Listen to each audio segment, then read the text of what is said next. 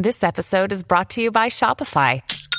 Forget the frustration of picking commerce platforms when you switch your business to Shopify, the global commerce platform that supercharges your selling wherever you sell. With Shopify, you'll harness the same intuitive features, trusted apps, and powerful analytics used by the world's leading brands. Sign up today for your $1 per month trial period at shopify.com/tech, all lowercase. That's shopify.com/tech.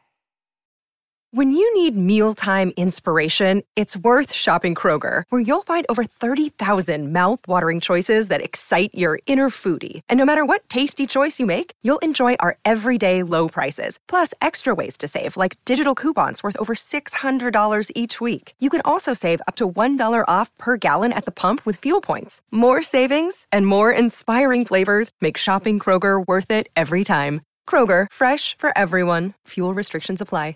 This is Optimal Relationships Daily, episode 1403, 9 Negative Social Habits to Quit Today, by Angel Chernoff of markandangel.com. Hello, everybody. I am your host and narrator, Greg Audino. Glad to be here with you once again, and of course grateful that you've decided to join as we look to explore more great content for relationship building. This post I'll be sharing today comes from Angel Chernoff of Mark and Angel, who are a husband and wife team, and we've really enjoyed their work across all of the network for years now. So let's hear this one about what we can do or stop doing in order to have better social interactions as we optimize your life. 9 Negative Social Habits to Quit Today, by Angel Chernoff of markandangel.com. There's something to be said for slow and steady progress. But there's also something to be said for strong, decisive, sweeping action. When it comes to bad, self-defeating habits, there's no time like today to quit cold turkey. For some reason, I've been more aware lately of the annoying social habits of other people. Worse than that, I've been then noticing many of the same behaviors in myself. Cutting out these negative habits make it simpler to foster good relationships by getting to the heart of productive communication. So, why not start today? Number 1. Seeking attention by complaining. I spoke to someone yesterday who all but refused to talk about the positive aspects of their life. After listening to their troubles, I asked them about some of the cool projects they have going on. Within 2 sentences, they were back to complaining about trivial things. We all need to share our troubles with friends or strangers from time to time, but don't fall into the habit of turning conversations into your own personal dumping ground 100% of the time. It's an easy way to get attention, but it's a poor way to keep it, and it's a poor way to view your life. Number 2, focusing on your inner monologue instead of the dialogue in front of you. Holy cow, that's a great idea. Wow, what can I say that will sound smart and clever? I really hope they think I'm intelligent. I could touch on symbolism or make a reference to postmodernism. Wait, what did they just ask me? Stay focused on the other person's words and points. People rarely mind when you say, let me think about that for a second. Quite the opposite, since it shows that you're taking the conversation seriously. If you compose your answers while someone else is speaking, you're really only having half a conversation. Number 3, multitasking while you chat.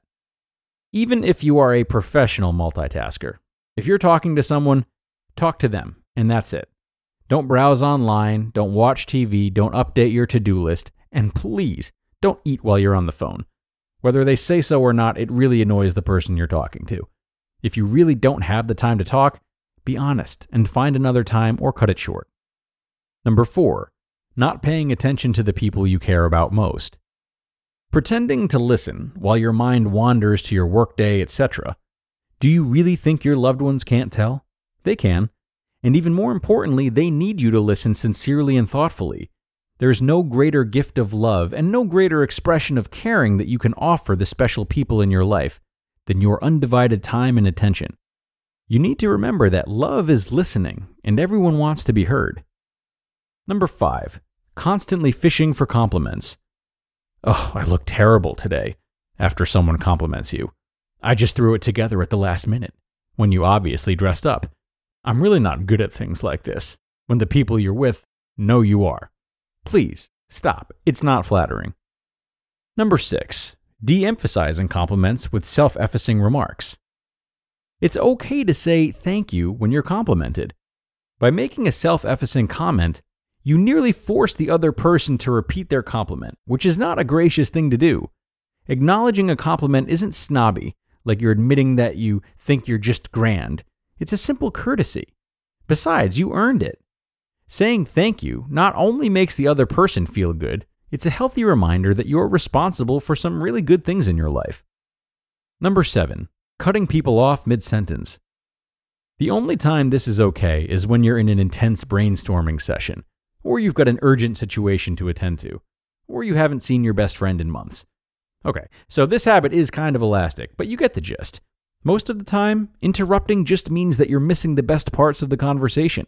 Plus, you're showing your chat partner that you value your own thoughts over theirs. Number 8, an unsupportive attitude. The greatest compliment you can give to someone is to believe in them and let them know you care. When you see something true, good, and beautiful in someone, don't hesitate to express your appreciation.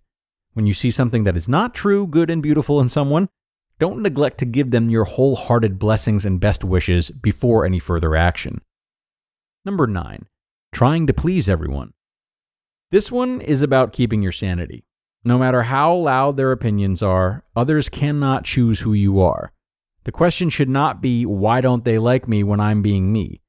It should be, why am I wasting all my time and energy worrying what they think of me? If you're not hurting anyone with your actions, keep moving forward with your life. Be happy, be yourself. If others don't like it, let them be. Life isn't about pleasing everybody. Mark and I discussed this in more detail in the relationships chapter of 1000 Little Things Happy, Successful People Do Differently. Afterthoughts and questions.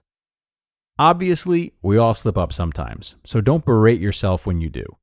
On occasion, I too have been guilty of every single one of these negative social habits. You just listened to the post titled 9 Negative Social Habits to Quit Today by Angel Chernoff of markandangel.com. And thanks so much to Angel for shining light on some important matters today. And I say that not only because she's made great points about how to improve our interactions with others, but many of the points she's focused on really encourage a lot of self-exploration in addition to just attempted behavior change. While it's great to quit these habits today, as she encourages in the title, you'd be doing yourself a disservice if you didn't also ask what's underneath some of these bad habits. Why am I trying to please everyone? Why can't I accept or believe in compliments that are given to me? Or why do I need more compliments and fish for them? Why can't I connect with those who I feel I care about? Why do I find myself complaining more than celebrating? Okay, so just like a lot of what we talk about on this show, many of these types of actions can be driven by motivations that we just don't understand, yet likely need to understand in order to truly eradicate the behaviors in question, and also to be able to practice better self-acceptance. So in addition to the great outer work that Angel has suggested, don't sleep on the chance to pair it with some really critical inner work too. That's all I've got for you today, though, everybody. I want to thank you as always for joining me and making another episode possible. Enjoy the rest of your day, folks, and be sure to come on back again tomorrow where I will have another article to read for you. That's where your optimal life awaits.